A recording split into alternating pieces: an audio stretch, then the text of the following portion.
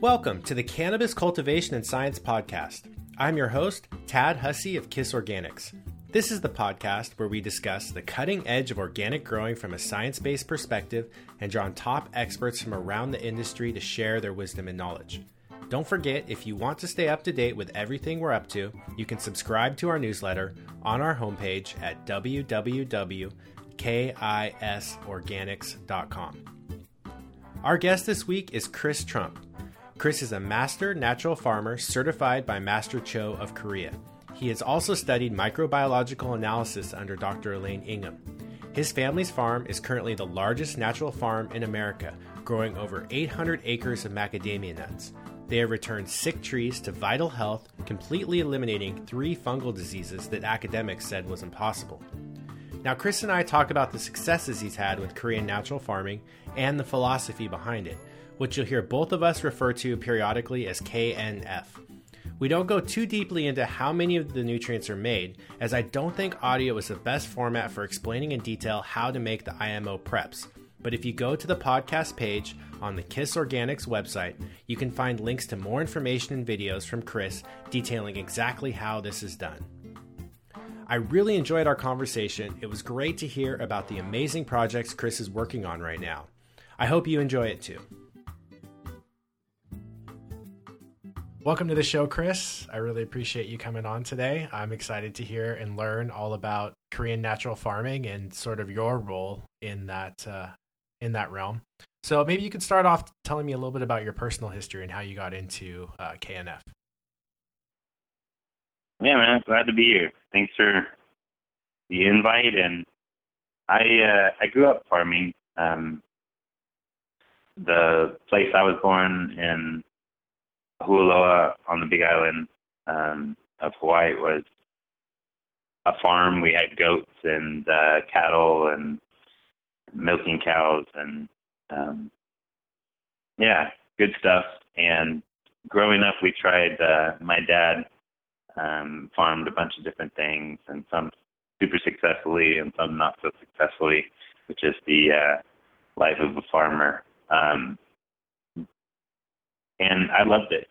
I appreciated that perspective and kind of life growing up. I got to grow up a little bit in California, Monterey, California, as well as Hawaii. So, I grew up roping cattle and castrating with the Paniolo in Hawaii, and then I'd go to kind of city life in California, having eaten cow testicles over the summer, and people are like, just no perspective of anything rural and country living. So it was a fun back and forth. I learned quickly that not to talk about castrating cattle in a city school, because people don't really get that.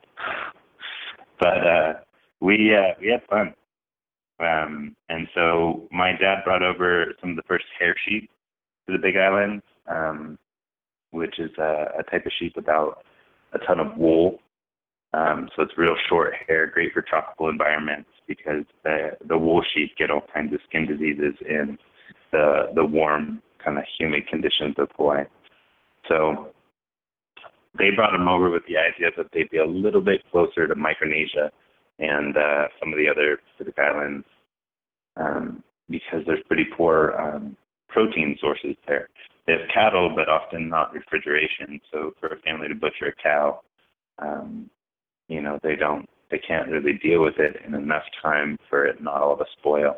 So sheep was going to be a better option. So we're still working on that. This December, I think we'll ship some sheep for breeding to Cambodia as part of that kind of long-term vision, and help with a small farm there that's trying to create a breeding program. So, yeah, we still have about 100 sheep. We had 1,000. About 30 years ago, my dad started farming macadamia nuts. The situation happened. There was an existing orchard, and we got to move in and start farming it. We don't own the land. We lease the land. But we used to run about 1,000 sheep in the orchard, and then some of the laws changed. And, so we run about 200 sheep now. But still have the farm. So currently my family farms 800 acres of organic macadamia nuts, all using Korean natural farming and just composting as the exclusive kind of nutrition program for the trees. And it's working really, really well. We're in a better position as a farm kind of than we've ever been. And it's exciting. It's been a journey. Well, I can relate a little bit because my father had a nursery and landscaping business growing up. So I grew up around plants myself and having parents that were really into farming and organics and growing plants in general. So I understand that connection between family business and farms and that sort of thing. And I feel very fortunate to have that growing up myself. And I got to see a little bit of what you were talking about when I visited the Big Island in terms of the horses and the cowboys, the Paniolo, I think it is what they're called. Is I think that's what you said. So really interesting history there too. Now, everyone says that you're the guy to talk to when it comes to Korean natural farming here in America. I know there's other people too, but they are unwilling to necessarily bridge the gap between cannabis and agriculture, which I can totally understand and respect. But people do talk about how much success you've had, and you yourself are not a cannabis farmer. Is that correct? No, I'm not. So you've been growing the macadamia nut trees, and how did you find out about Korean natural farming to even bring it onto your property? Yeah, that was a bit of a journey, and I'm definitely not a cannabis farmer, but there has been times in my life where I have been a cannabis farmer. I wouldn't quite call that a farmer. I don't think anything a high schooler does is considered farming for the most part. But yeah, for us in the trees, that was a journey. I grew up with a lot of really smart people in my industry in orchard crops. In Hawaii, where kind of the cultivation of macadamia nuts as a commercial operation was begun. There was a lot of really informed and knowledgeable people. So I got to be around them growing up, which was a real gift, and hear recommendations for trees and the way things work. Macadamia nuts came from Australia originally, but they were just kind of a wild, never really cultivated tree there. And Hawaii began kind of variety trials and started that, and then the Australians took it back from Hawaii and began on their own. So for us, it was a bit of a journey to recognize about 12 years ago, maybe 13, that the people that were experts in our industry in macadamia nuts might not be able to explain everything that's going on in nature and how best to attend to the trees. We had an event where we had a major crop failure. Long story, but the short of it is we had to let our organic, we were a split operation at that time, we had to let about 360 acres go fallow. And during that time, they became far healthier than they'd been with extensive amendments and stuff. We were doing kind of traditional organic practices with some purchased amendments and composting. And in 3 years of being left alone, they were healthier than they had been in a really long time. And that we made kind of a commitment. I guess it was my job, but we made a commitment to kind of not know anything. So we began to just kind of what did nature do? What is nature doing? And how can we kind of do that in the future? How can we partner with what just happened? We watched trees go from yellow to green and from low in production to higher in production while being completely ignored for 3 years. And that led us to explore different things that were going on in the aquaponic explosion and then into Korean natural farming. There were people bringing, so kind of the initiator of this was this guy, Dr. Park, Dr. Hoon Park. He's a pediatrician turned, like, after 50 years of watching kind of disease increase at the same time as medicine got better, he said, there's something wrong. It must be our food. And he went to Korea, sat in a 10-hour, 2-day class, 2 days of 10 hours a day, standing room only, in a little shed to listen to this guy, Cho Han Yu, and who people call Master Cho, which is just a term for teacher in Korea. He came back and he started just being a sharer of that information. I went to one of the first classes he was teaching about, and people were heckling him because it's a bit of a mind shift from how we traditionally do things. So one of the things that really got some hackles or whatever laughter from the crowd was he talked about transplanting a tree. And I don't know if for your listeners, transplanting a tree traditionally is just really gentle, and you really try and alleviate any shock by, not disturbing it too much, and prepping your hole, and there's all kinds of good ways to do it. But Korean natural farming, you take it, you wash off all the potting soil or all the dirt. You trim the taproot, and you let it dry for a day or two, depending on the size of the tree. And everybody just flipped out. And I'm scratching my head because that is not how you transplant a tree. But then he's like, and then you take this nutrient and you soak it, and then you plant it, and this whole idea of helping it to move out in its cedar roots, seeking water. You've given it this idea that it needs to work on roots because there could be a drought. And so I was like, well, I committed not to knowing anything, and just was like, what is this? And but that really works. I've done that many times. That was 10 years ago, a little more than 10 years ago, and it works. It's an incredible way to transplant trees, and the trees do work on root production before leaf production in that scenario, and they get stronger. If they survive, they're going to continue to survive, and it's just fun. But then Master Cho and his daughter came to my tiny small town in Kohala. So it was just kind of a right place at a time when we were already seeking these answers because of what nature had done on our farm. And then it began a journey of going to Korea a bunch of times to study. And when we started, we were just kind of skeptical, as farmers tend to be. So we just decided to do it really well, but had no real preconceived expectations. We were just going to watch what it did.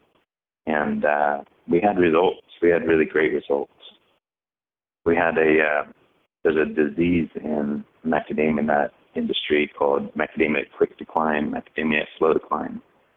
And it's a root-borne fungal disease called Phytophthora. And we had some affected trees in this 14-tree trial we did. And we started applying IMO we had made, some biochar and some sprays, and we had done it right according to, we'd really been diligent with the process of natural farming. We didn't know if it was going to fail or not, but we didn't want it to fail because we screwed it up. We wanted to kind of give it a good try. And we had these trees recover, these diseased trees that in our industry, you push them after a year or two, and they bounce back. Within a year, they were refoliated. These trees get fully defoliated and then just kind of keel over. And they refoliated within a year. And by year 2, they were back in production. And by year 3, they were like healthy, vibrant trees. And there's a whole lot more to that journey of scaling up, going from these concepts that were being taught to us and wheelbarrow kind of scale to 800-acre scale. That was a serious journey. that was pretty much, for me, it was pretty much by myself. I did have a buddy that'd come out and just be a real encouragement and help me out. This guy Poncho San Pedro, he's a crazy horse guitarist, and he just made it fun, to have somebody to work, because most of the people on our farm were just like, "What are we doing? You're crazy." I was called a mad scientist, but now we're full tilt. We have a big old operating lab or kind of warehouse facility, all geared around just kind of efficiencies in the natural farming process for our large farm. Wow. So basically you were on this journey of trying to find the right method for your farm and try something new. And so you just started from scratch and decided you were going to give this a shot, and you kept having more and more success following these natural farming techniques. Is that about, the gist of it? Yeah. We didn't start natural farming because we're like, oh, this philosophy is what we have to do. I had 30 employees, and they're a priority on our farm. They're kind of the main reason in a kind of economically suppressed town. And so we weren't going to do something that jeopardized kind of taking care of what we had to do. We had to be farmers first. So we weren't going to go out of business for some Korean natural farming philosophy. We do Korean natural farming, and we continued from kind of the step-by-step trials and scaling up because it worked. And we just saw success at each kind of scale step. So that brings up a question for me. How do you feel Korean natural farming compares to other, organic or natural farming techniques that you see out there, like Fukuoka with One Straw Revolution, or biodynamics? Mm-hmm. You have your soil food web people, regenerative agriculture, probiotic farming. There's all these different groups that are all slightly different, but on a similar path. What separates, in your eyes, KNF from some of these other methods? Yeah, so in a lot of ways, it's all kind of the same thing, right? These work or don't work because they work or don't work with how nature's designed or function. It's like gravity. Most sports that you have all have these similar kind of features, go anywhere in the world, because they all play on gravity affecting the ball falling back down, or it's so a lot of these things play into they use the principles of nature, and that's why they work. So there's not one method to tend to the life of your soil. There's been methods all over the world throughout the centuries that were scientific methods.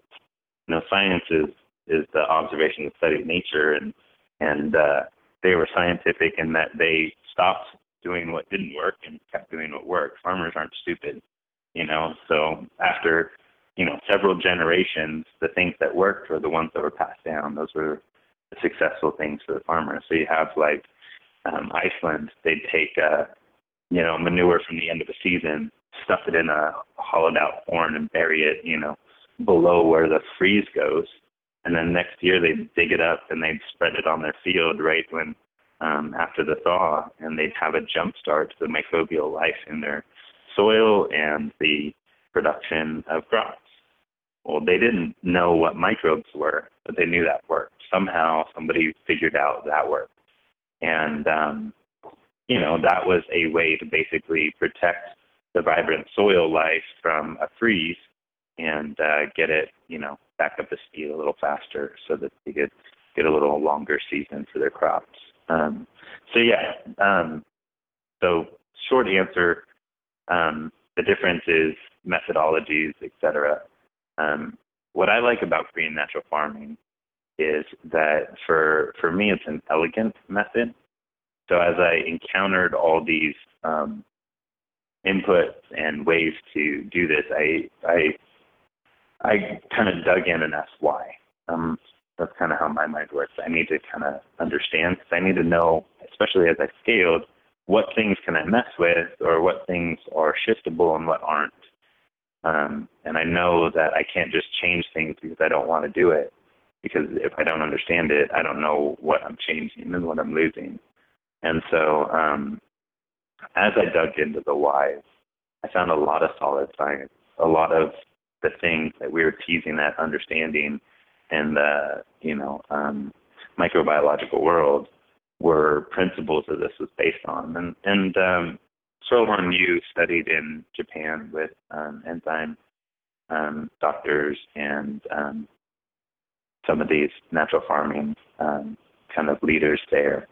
And it's based on good science. So it's a way that is scalable, that is extremely effective and works for commercial ag.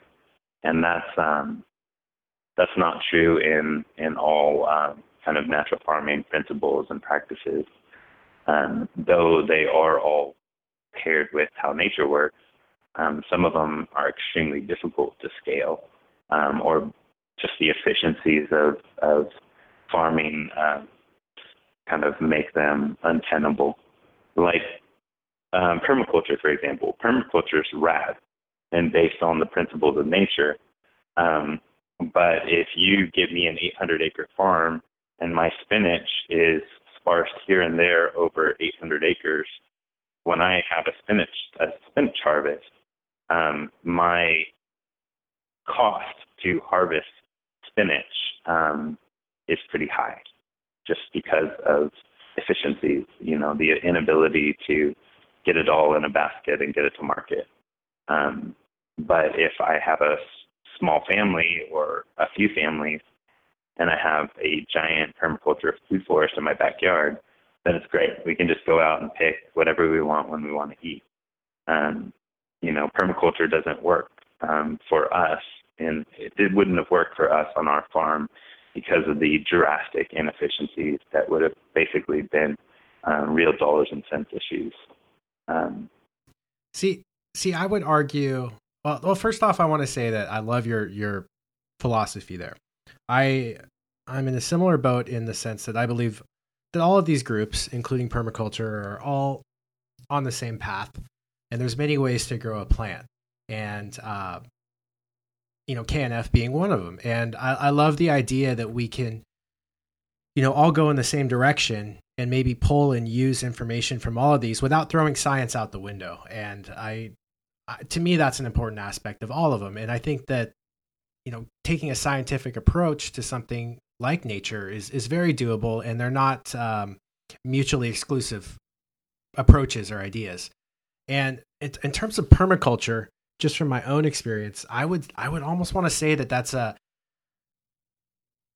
inefficient permaculture design, because really the way I see permaculture, it's all about design. It's all about patterns and utilizing the resources that you have in whatever location or project that you're working on. So if spinach harvest is part of your revenue, then you need to utilize a design that will make it efficient for you to harvest that spinach so that your overall processes can be maximized. So not every permaculture is a food forest, because food forests may not make sense depending on what your overall goal for that property is, if that makes sense. All right. So I love permaculture, and I like all the principles in it, because I feel like it's an observation of nature and using how nature works. But why does the tree in permaculture help the overall production? The fruit trees? The tree aspect of it, the tall canopy plant. Oh boy, I'm not I guess strong enough in permaculture to really be able to answer. Yeah, no. So it was rhetorical. I'm sorry. Oh, okay. Yeah. So the trees take this incredible strength they have as they grow, and they create relationships. Soil food web, right? They create relationships with their root tips, and they tend to that fungal network in a way that some of the lower plants don't do as well. They're just really good at creating partnerships with fungus at their root tips, and they're such a big organism that all that photosynthesis and energy and exchange really tends to the whole area. As a result, the whole area is benefited.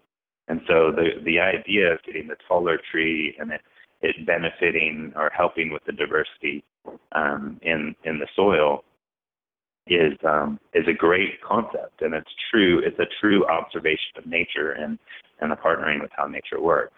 And as a farmer, if I can get that diversity of microbial life and tend to that microbial life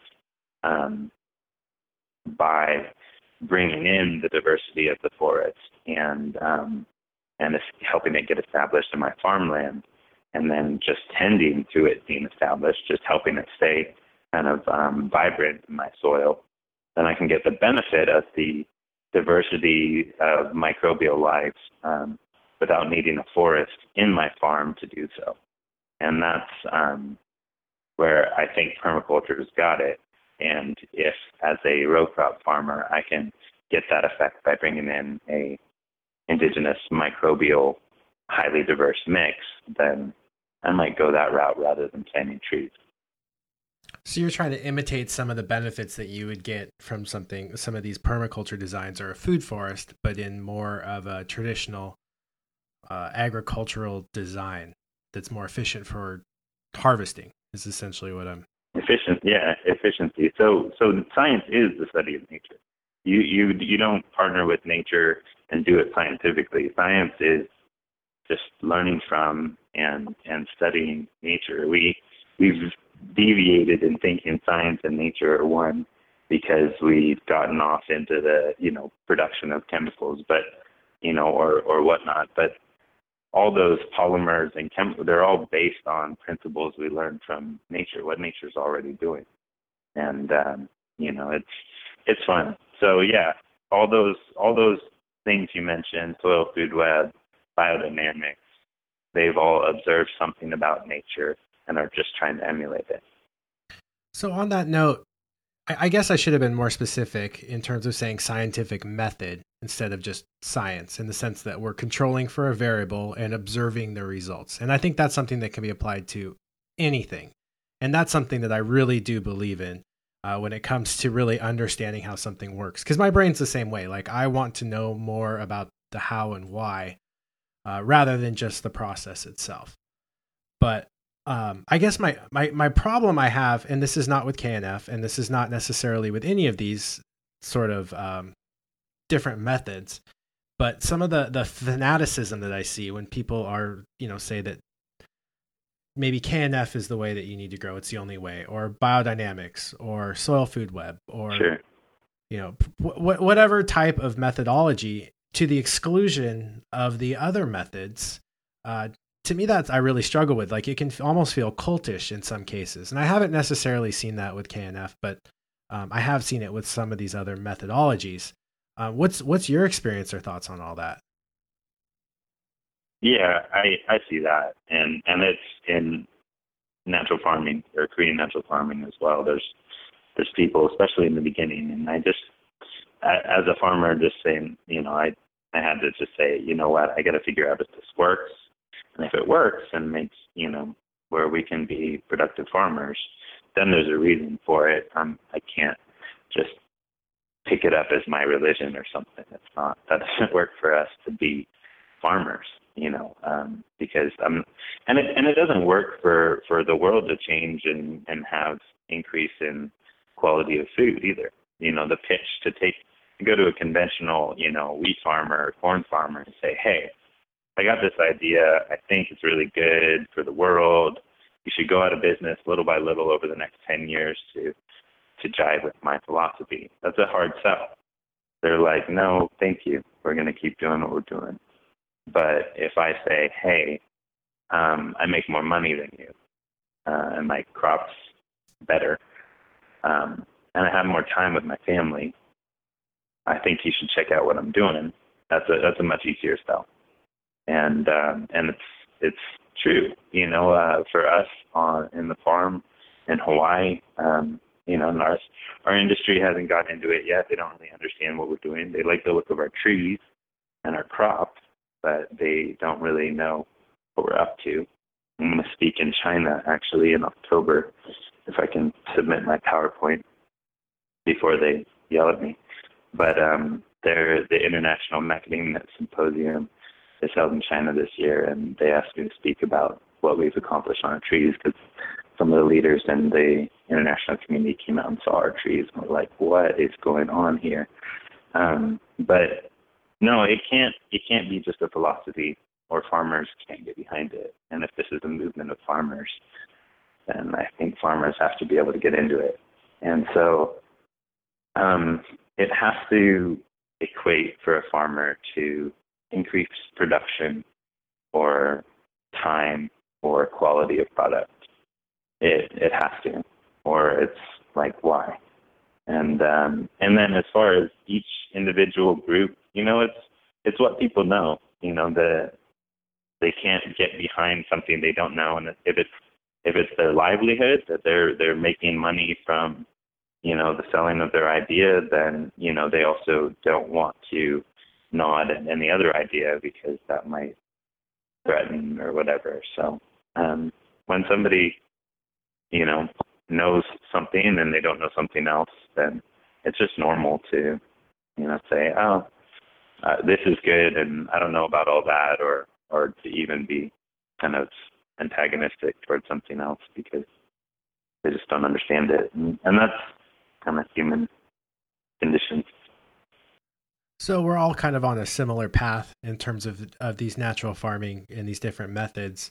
And as I would venture to say, as you come to understand them. Oh, yeah. Sorry, guys. Oh, no, it's okay. I was just going to say, as you come to understand the how and why behind some of these practices, which I want to talk to you about next, maybe you can pick and choose the ones that are best fitting for your environment. So I have some good cannabis friends that are growers and excellent growers, and they use certain aspects of KNF in their gardens, and it works really well for them. They're not doing everything the way a Korean natural farmer might do it, but they've definitely pulled aspects because they've taken the time to learn and understand what those particular inputs and things the effects that they'll have on their plants. Yeah. It's and the thing is, like, there's some aspects to each one of these that probably aren't super good, or that given a change could be better. And that's the part that, if somebody defends it just because it's something they do or something they know, that's where, like, nothing. I don't want to stay on a ship that I know has a hole in it just because it's got my name on the side, or so something like that. So I think if we can be honest as we learn, I think that's the key. So the whole world's learning right now that there's a whole lot more to the interconnectivity of nature than we knew as a scientific community, and that there's a long journey ahead of us. And as each group or camp learns, oh, this actually isn't very good, if we're honest about that and we can adapt and move forward, then I think it'll be a lot of fun to see what kind of world our kids get to do and play with in agriculture. Yeah, I mean, at the end of the day, we're all promoting organic farming and healthier ways to grow food locally, and that's better for the environment. So at the end of the day, we're all on the same side. I totally agree with you on that. So just switching directions here, can we talk a little bit, and maybe maybe we'll get into this on another podcast or something down the road, but can you give us just a general idea of some of the inputs with KNF and sort of the philosophies specific to KNF? Yeah. Some of the philosophies are like a similarity of plants to humans, in life cycle, in kind of ebbs and flows of nutritional needs. And so one of the ways that philosophy plays into practical kind of work for a farmer is the idea that we need a little bit of nutrients, or the right amount of nutrients at the right time. And so philosophy-wise, we're not front loading with all the plant's nutritional needs from day one. We're tending to the kind of changing needs of our plants based on its growth cycle. So, and a lot of cannabis farmers understand that concept. And in Korean natural farming, it applies to corn, to trees, to lettuce, all across the board. And, the whole infancy and the low nutritional needs, and then vegetative growth, a changeover period where there's kind of a morning sickness like a human has, and then reproductive growth, and all the ways you observe your plants and feed it accordingly. That's pretty central in the feeding in Korean natural farming. The concept of using indigenous microbes, the balance and diversity that works or has worked for kind of untended for thousands of years in undisturbed forest, or kind of land in the surrounding area, is what will self-perpetuate on your farm. So that idea of getting the thriving kind of soil food web or microbial life from your area and applying it in your area is a central idea. And there's kind of the microbial input, which is indigenous microorganism, and that process is pretty entailed. And then there's the kind of nutritional and feed aspect of Korean natural farming, which is a variety of inputs that are able to be soil drenched in or taken into foliar feeding. So I don't want to get into all the inputs because I know it's a rather complex subject and there's a lot that goes into it. And if someone really wants to learn, they're going to have to do more research than they can pick up in, listening to a podcast for an hour. But I want to give them a taste of sort of the philosophies of it, which I think you did. So essentially what we're talking about here is locally sourced nutrient inputs and essentially locally sourced microorganisms as sort of the two main drivers for KNF. Is that accurate? Yeah, and it's also inexpensive. The idea that you can use things that you might otherwise think of as waste or kind of low value become pretty valuable or usable in the natural farming farm. And so like on our farm, we everything, all of our byproducts now are really cared for because we can do so much with them. They become so usable, and so our farm has become kind of a real recycler of local inputs and user, and that's, I mean, when we're on an island in the middle of the Pacific, not shipping things in can really equate to dollars and cents as well. Oh yeah, I mean that makes a ton of sense because we're reducing our environmental impact with fossil fuels and getting material out to you. You're going to save a ton of money, and I totally get that. So can you give me an example that, say, someone on the mainland might use of a waste product nutrient source that KNF is recycling back into a beneficial input on their soil? Sure.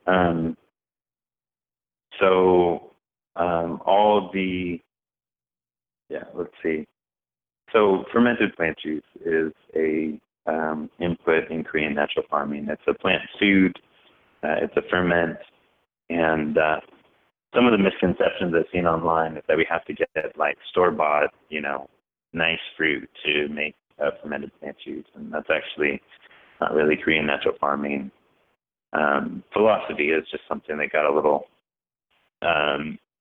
changed online. But you can go out and get a weed, quite literally local invasive or a local just grows everywhere, bugs never touch it, it's always healthy and green. And that can become a real food source, not a theoretical food source, but just like people buy kelp. They get kelp and they use kelp and they're like, wow, I get great results with kelp. The beneficial biochemicals in any thriving plant, for whatever reason, the plant that's thriving, the weed that's thriving in your zone is able to take up nutrients extremely well. For it to thrive there when nobody farms it, it's just a thing that grows everywhere and it's always healthy. It's taking up nutrients well, and it's going to be filled with the kind of the plant growth hormone and other beneficial biochemicals that plant actually benefits from. It's not pretend. It's kind of in the world of cutting edge research that a lot of your plant companies are looking at now. They know that plants have these biochemicals that can help other plants grow. They don't know exactly how it works yet, and they're trying to isolate them and figure out how each one works individually.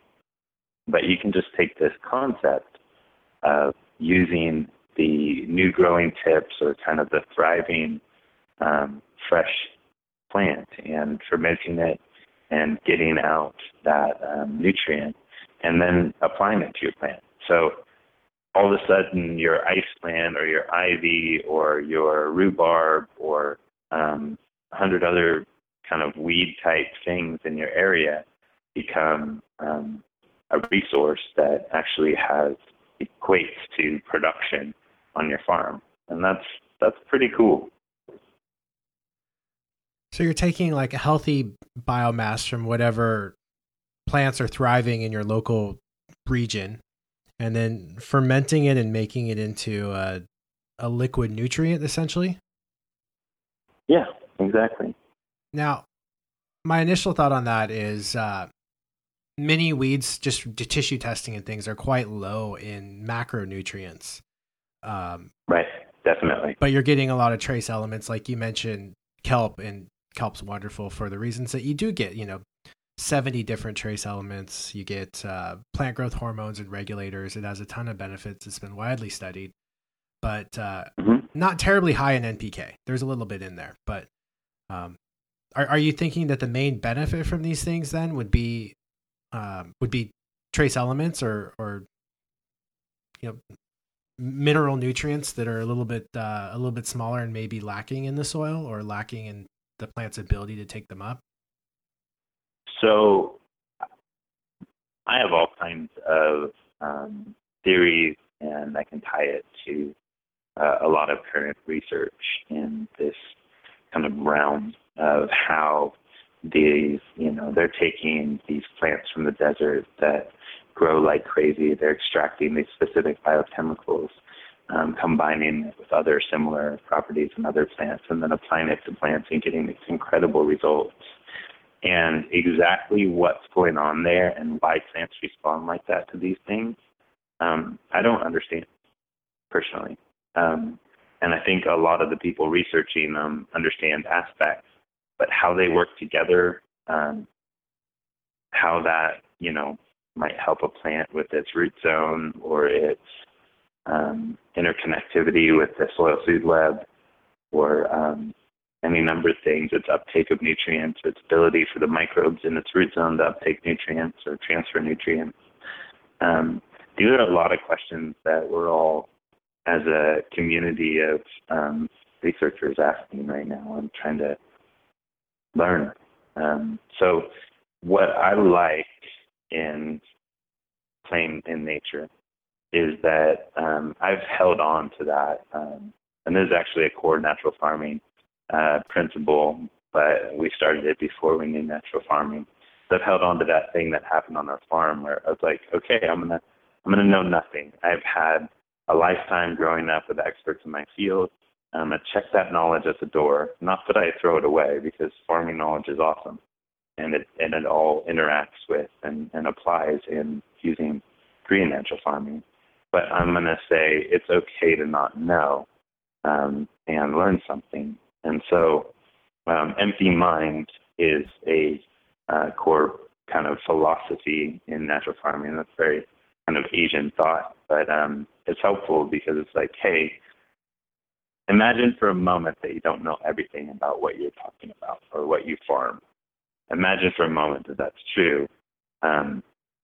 What might you learn, or what might you be up for trying to see how it works or succeeds? And so exactly why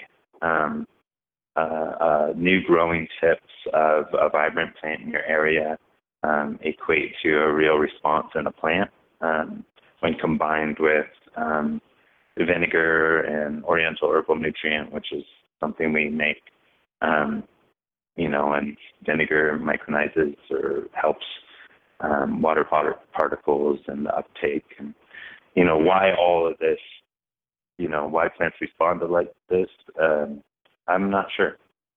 I have ideas and things I've read that's like, oh, wow, that's part of it, and we're learning about that. But a lot of this is research that we're going to get to watch come to fruition over the next 10, 20 years, where we actually understand how this all works.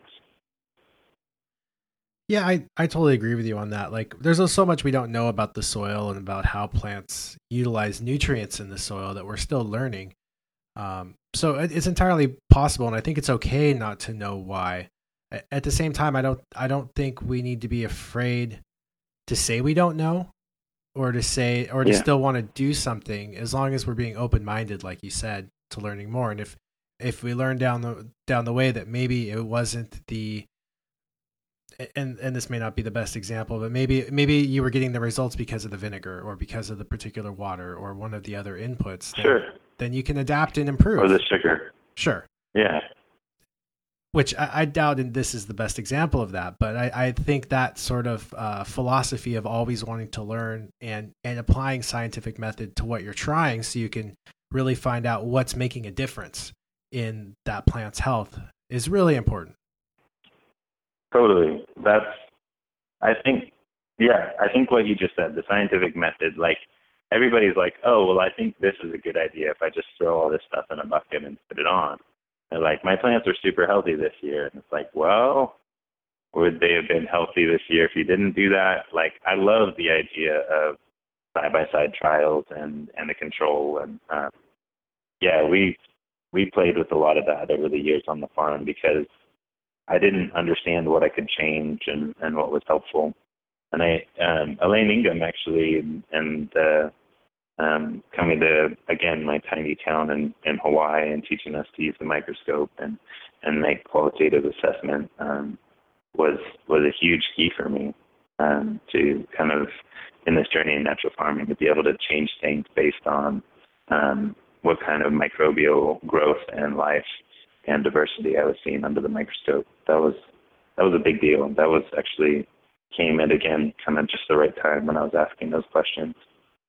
Oh, I want to talk about that. So there's two things that I really want to talk about with you. The first one would be indigenous microorganisms, since this is such a key aspect of KNF, the idea of sourcing and using local microorganisms. So I gave you the example when we were talking earlier offline about how Steve Solomon talks. He's a mineral nutrient guy, so he's not as big on soil biology, but he's really big about remineralization of soils. So assuming Steve Solomon, oh yeah, he wrote a book called The Intelligent Gardener, which is a really good book on mineralization and understanding soil testing for people that are looking to get into that. But one thing he talks about that really resonated with me was the idea that, he was farming on land that was exceedingly low in calcium. And so his crops were suffering, and they were low in calcium as well. And he didn't know this at the time, but he's composting those crops, and he's eating those crops primarily, and his health is starting to go downhill. And what he was finding was, when he took that compost that he was making and then applied it back to the land, he was really just compounding his problem, because if what was limiting the biggest limiting factor to growth in his soil was calcium, and he was applying compost that was low in calcium. He was just compounding a problem. So I would apply this to indigenous microorganisms. So if you're using indigenous microorganisms in a soil that is, say, deficient or depleted or has the wrong ratio of microorganisms, wouldn't bringing in an outside source add diversity that would either die off and become food sources for your indigenous microbes, or possibly survive and fill a niche that was previously unoccupied by the best beneficial microorganism? Yeah, I think the question that you're asking is kind of two parts. You're talking about minerals with Solomon's example, which is a great question, and really interesting one, and how nature works in balance on a mineral level. We see it in seawater, the incredible diversity of mineral in seawater and how it stays in some sort of balance. And actually have an example of a guy in Waimea, Kamwela on the Big Island, and he's a Wow Farms. He's a tomato farmer, a great tomato farmer, and he teaches a lot of Hawaiian people to farm like he does on their land, and just a cool family, and just killing it in production of tomatoes. He doesn't do green natural farming. He does organic farming and front loads in minerals. He lets the tomatoes grow one full crop, and then he replaces them with fresh starts. And he has it dialed. But he had I think it was sulfur. It was atmospheric mineral that just was destroying his crop. And he doesn't have this extreme college background in agriculture. He studied other things, and so he just intuitively said, I need to balance the minerals. And so he loaded up all this other huge, kind of overloaded the plants way more than he would normally do to balance this. I think it was sulfur that came in through the rain because of our volcanic ash. And he loaded up on the other minerals that balanced or worked in conjunction with, and he had just the most beautiful crop. And all these plants recovered and went gangbusters. And these guys from the university system were like, well, why did you do that? Why did you add in all these other minerals? Like, those are way too much minerals, or this and that. And he's like, well, it just seemed right to balance it. That's why they were suffering from the imbalance of this imbalance that came in. He's not apologizing for not understanding exactly why. He's just saying it worked. And there would need to be a lot more study to say that's empirical evidence of this or that. But it just, I see that in nature. Nature wants balance for a lot of the crops that we would grow, or a little, some crops like a little imbalance one way or another, or pH. So I could totally see Steve Solomon kind of playing with those things and seeing the results, and taking an imbalanced crop and keep applying it, you perpetuate the imbalance.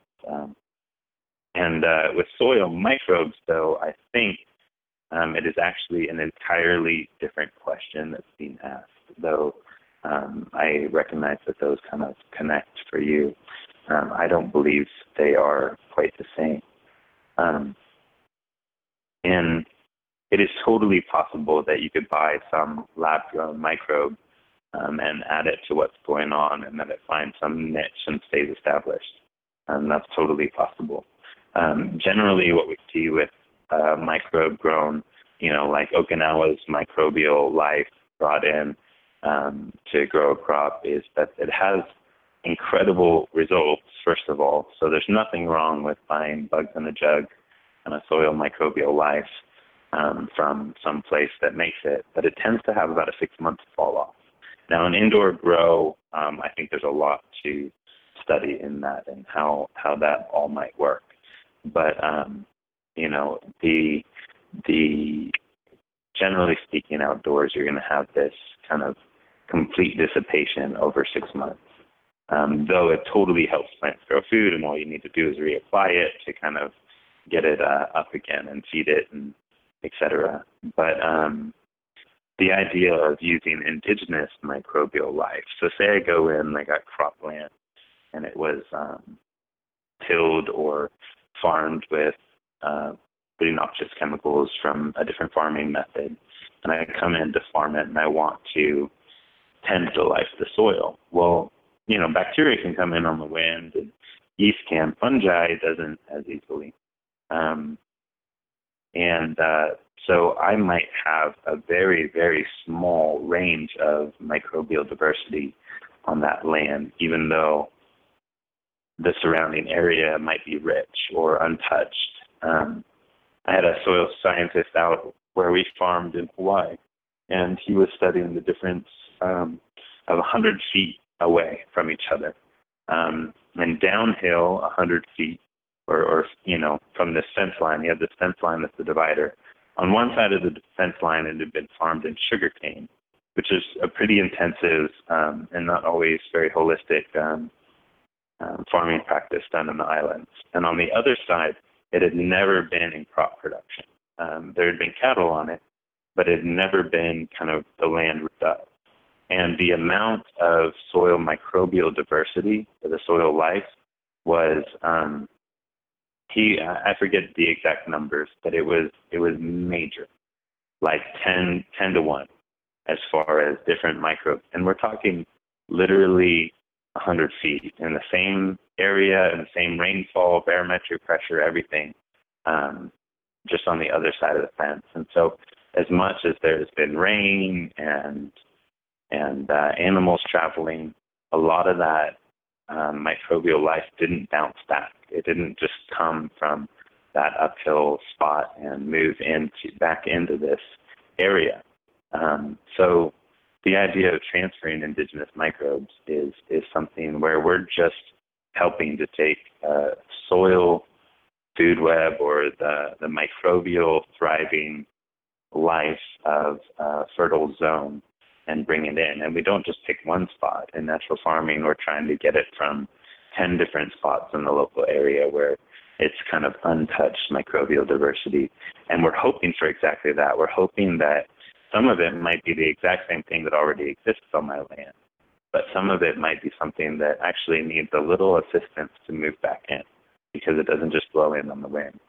And so we bring in some soil from our farm and hopefully some from just outside, and then we bring in, we try and cultivate and collect indigenous microbial inoculum from the local area, again, hoping that it does kind of fill in.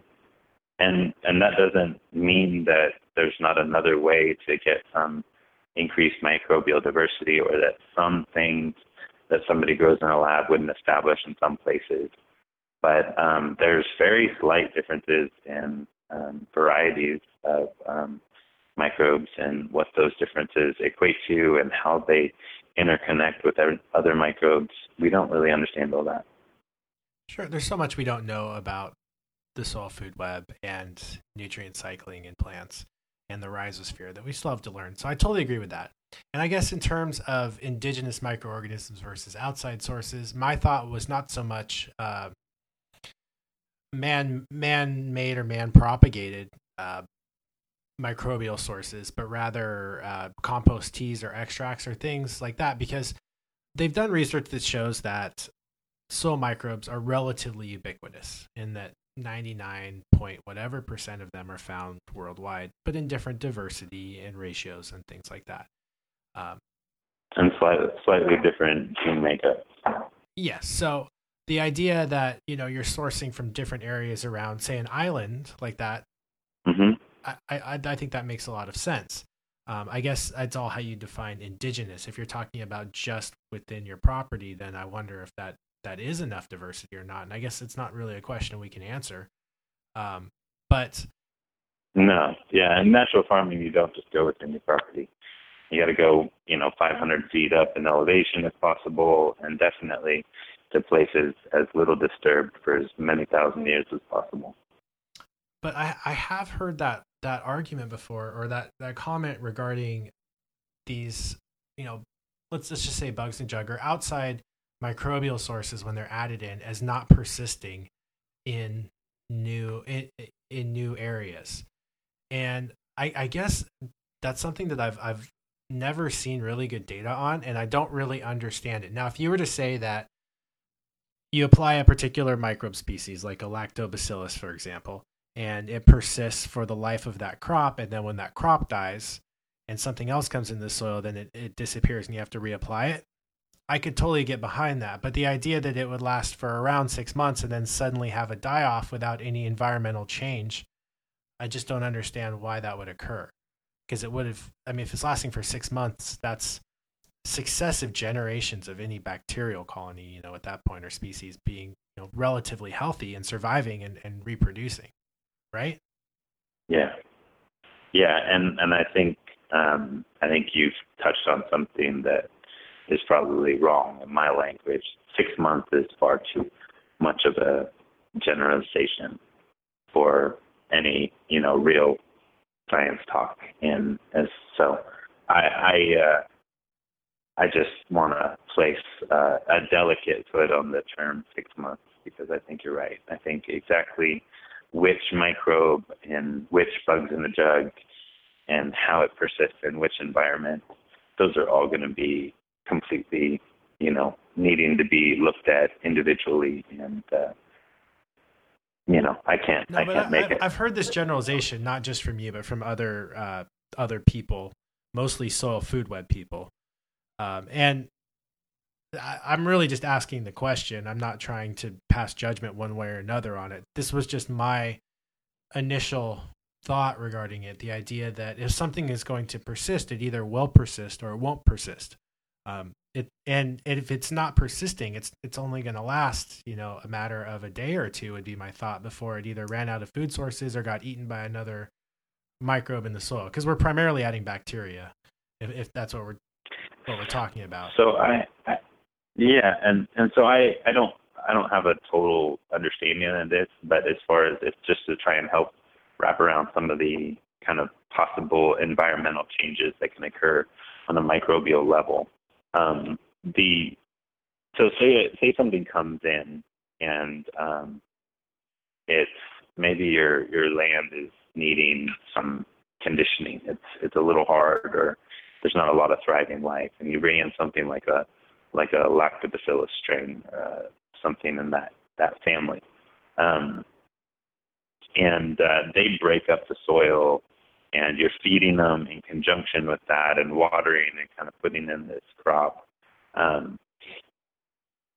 Then some of the things that were there but maybe weren't thriving get up to speed too, because now your soil is more aerated, the earthworms have come, and stuff's getting better or whatnot. The indigenous guys tend to beat out for territory things that maybe it isn't their favorite zone. Maybe not temperature, maybe whatever it is, rainfall, moisture, dryness. And so my understanding is that there's a losing out to the locals that happens in kind of just competing for space in the soil column. So that's kind of how I've understood it. Yeah, I mean, it's not something that we can necessarily settle today.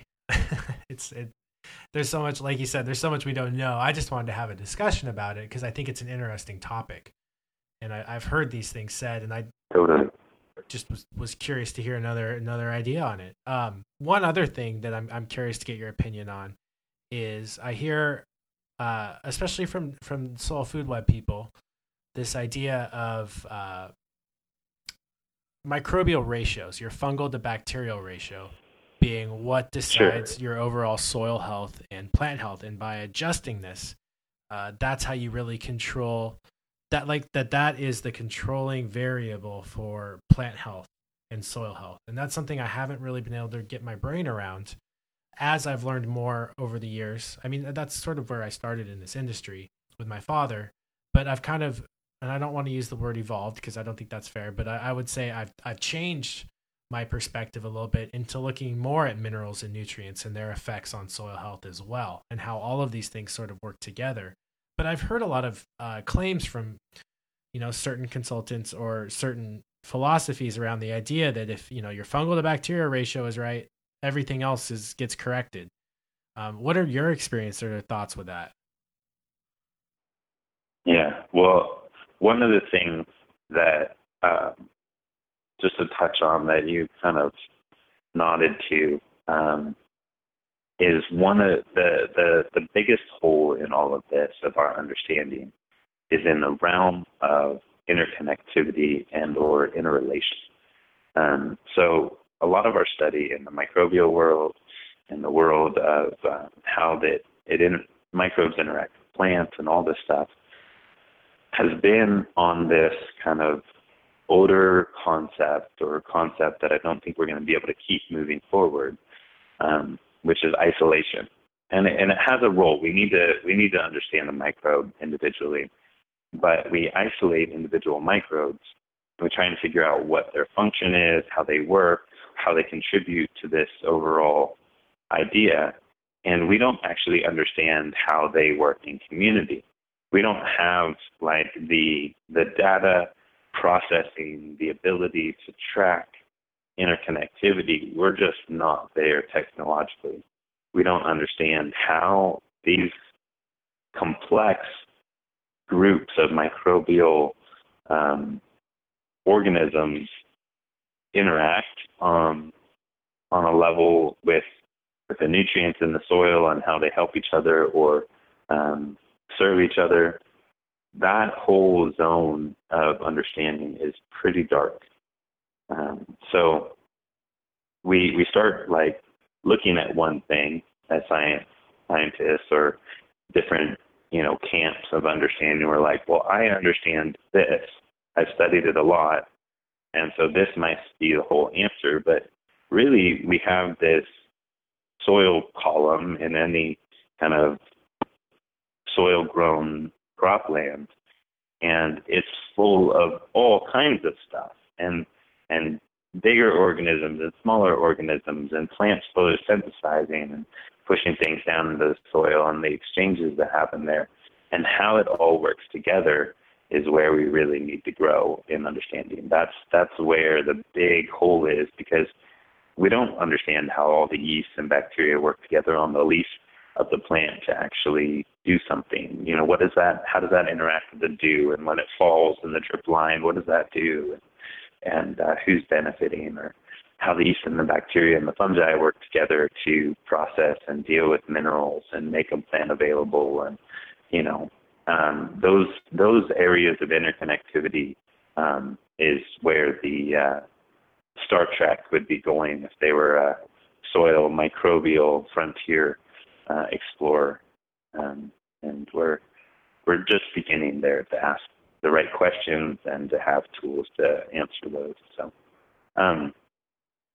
but in the world of fungal bacterial ratios and how that benefits plants, I think it's a huge deal.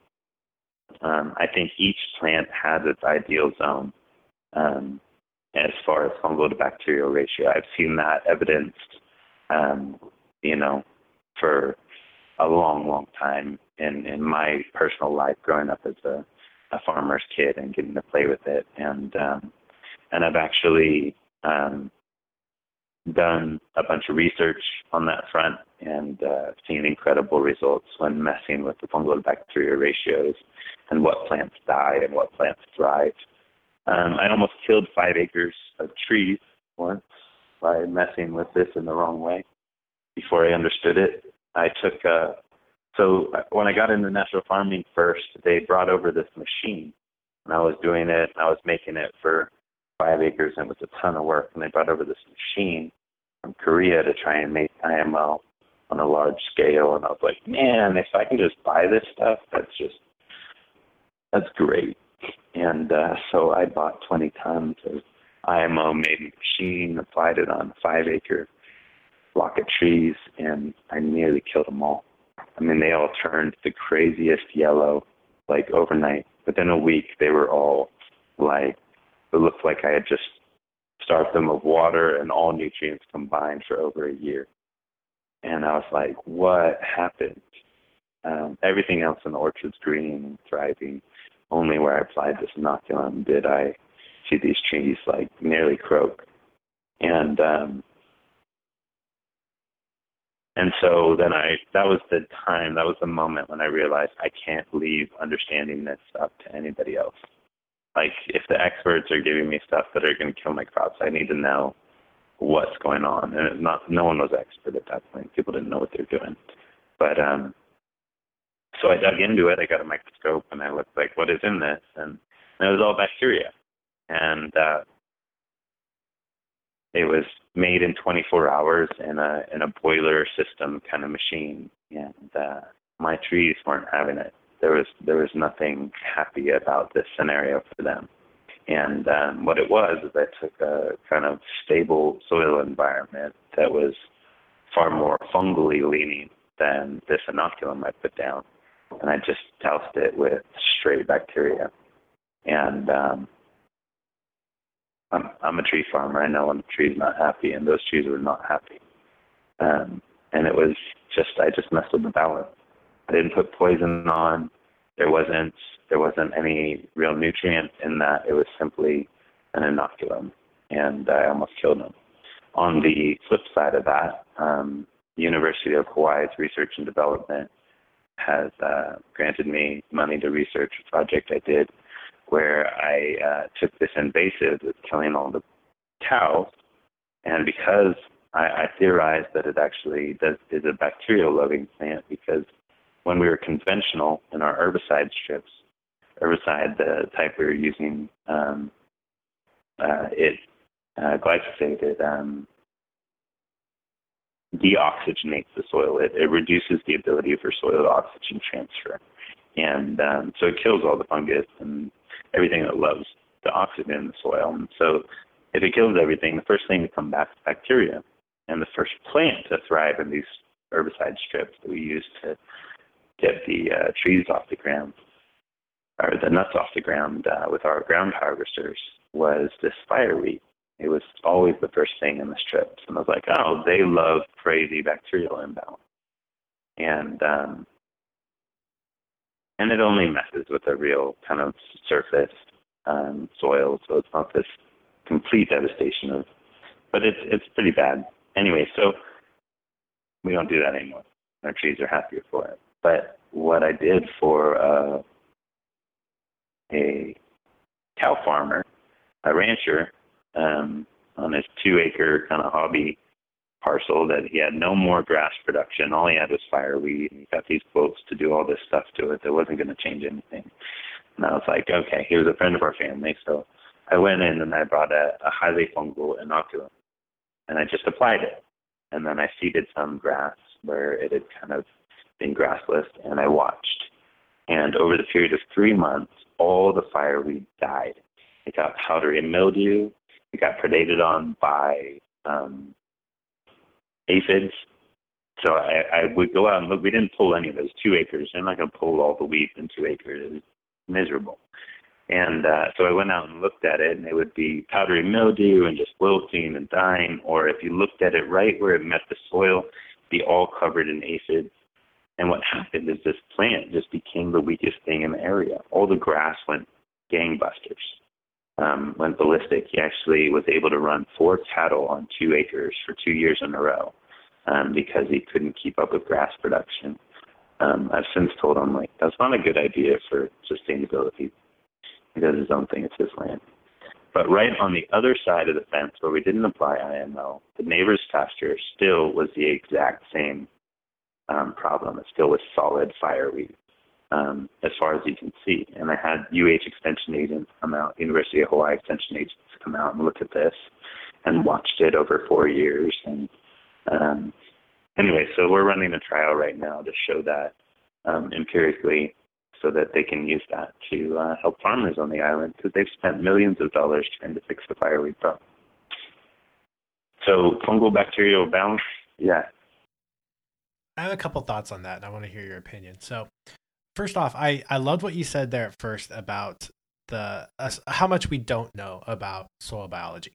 There's a lot we don't understand. I heard a wonderful soil scientist once speak, and he talked about how we know more about what's going on at the bottom of the ocean and in outer space than we do literally under our feet. And it is symbiotic, and you can't take and isolate one microorganism without looking at all the others. So I totally agree with you on that.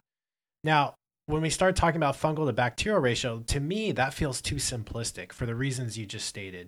The idea that since we don't know what's going on, the idea that we just take a plant succession chart, which essentially, or soil succession chart, as soil moves from highly bacterial towards more fungal in, say, an old growth forest versus a new pasture.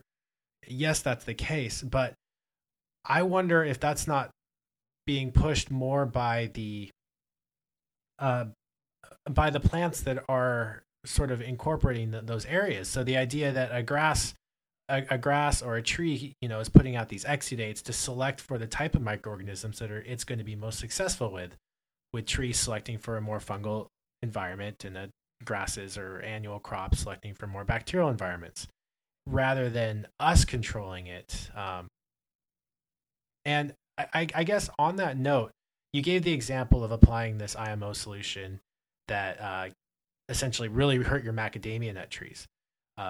And I'm wondering if it wasn't so much that the soil had a particular bacterial to fungal ratio, but maybe that the bacteria you applied was more efficient at utilizing the nutrients in that soil for that period of time. And so the plant was actually nitrogen starved or unable to access a lot of those soil nutrients or possibly that bacteria had so much food source there that it actually created and generated, an exothermic reaction through reproduction and heated the soils around the roots of the plant, which would stress it too. I wonder if there's other explanations for it beyond just a strict bacterial to fungal ratio. And I could be wrong. I'm fully willing to admit that. These are just my initial thoughts regarding, sort of that subject. I don't know. What do you think about any of that? Yeah. And the potential for there to be other things, specifically on those trees and them yellowing as a result of that. Totally. Is it possible that it was another thing? Yeah. I think what we have is what we can observe. So, like for that cropland or that grassland, I took microbial labs of the whole place before I started, and it was an extremely, bacterial-leaning grassland, not suitable for grass production. And then I took them after, and the amoeba increased, and all kinds of other cilias increased, but the one of the big changes was the balance of fungal to bacterial ratio. And so maybe there's an invisible reason in the interconnectivity of all of this that we don't yet know how to look at, that could be the cause. But I think right now what I have to work with and the power of observation, I'm looking at that and saying, these plants don't like it when there's balanced soil, fungally to bacterially. And I think that's probably pretty accurate. And could there be a lot more to it? Totally. But I think where we're at in understanding that it's a pretty good tool. Now, it might be that we're looking at some disconnected cause or effect of something more complex that we don't yet understand, and that's possible. But I think that it might be just reasonable to say, yeah, there's something to this fungal to bacteria ratio. how forests grow. And yeah, and this is tough for me because I totally agree with you on what you're saying. I'm cautious about drawing a conclusion from a result without knowing what all the variables may be. So when we, like, for just to use this example of this IMO solution that you applied to the macadamia nut trees, we don't know what it is about that application that caused the results that it did. And you think it's, you believe it was because of the fungal to bacterial ratio. And I'm just suggesting maybe it was from something else entirely having to do with that solution. Maybe it was too acidic or the pH was off, or I have no idea. I'm making stuff up at this point. But the idea that we observe something with nature and then have to be able to replicate it, but also be able to draw the correct conclusions for what the mechanism of action is, I think is really important. And it may very well be, like you said, this fungal to bacterial ratio, but it brings up a sort of a greater philosophical question for me when we evaluate all of these methodologies and all of these ideas around farming is all. Mm-hmm. Yeah, and if I can go and spray this fungally rich inoculum and kill fireweed while making grassland increase in fertility, well then, even if I don't understand exactly what's going on there, I've employed the principles of observation and science to come to a conclusion that I can tend to the fungal life of grassland and kill a noxious weed while increasing production and thus increasing the dollars in the pocket for a farmer. And I might not need to understand a whole lot more for effective use of these principles. Sure. I mean, totally at the end of the day, it all comes down to plant growth and health and soil growth and health. And you're obviously a very successful farmer and have had great success with this. And what you're doing, I think, is amazing. And I love the fact you're working with the university to spread these ideas and get research done on these ideas. Like, I think that's just incredible. So please don't take any of my suggestions or comments as in any sort of negative way, because that really is not my intent. I enjoy the discussion, and I like trying to figure out the how and why behind what you're seeing, what we're observing. I think, and that to me is a journey. It's not black and white, and it's not anything that's good or bad. It's fascinating, and I think it's something we want to keep striving toward. I am in no way offended, and I think it's really important to have those conversations. I agree, and I think that what we're going to come to as we learn and kind of come to right thought or how things actually work, we're just going to keep partnering with how nature works. I think whoever painted nature, the painter of it is got a pretty good touch, because the deeper I dig into looking at it under a microscope and understanding some of these interconnectivity things, the more I just go, wow, it's like a symphony.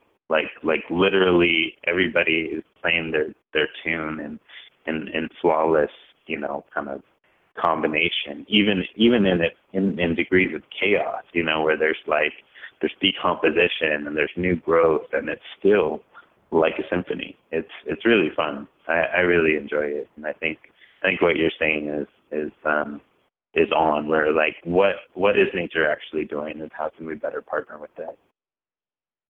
Yeah, well, I know you have to get going right now, so we can sign off. But I just want to say thanks for your time today, and I know we didn't totally talk about KNF maybe as much as I wanted to, or you wanted to, but I'd love to follow up with you another time and just chat, and maybe I'll have another person on to talk KNF here in the near future. Cool, man. Well, thanks for having me, and yeah, super good to talk to you. That was Chris Trump, a master natural farmer certified by Master Cho of Korea. You are listening to the Cannabis Cultivation and Science Podcast. I'm your host, Tad Hussey. Don't forget that there's more information and articles available on our website and blog at www.kisorganics.com, as well as links to the data and information we discussed in this episode on the podcast page. Thanks for listening.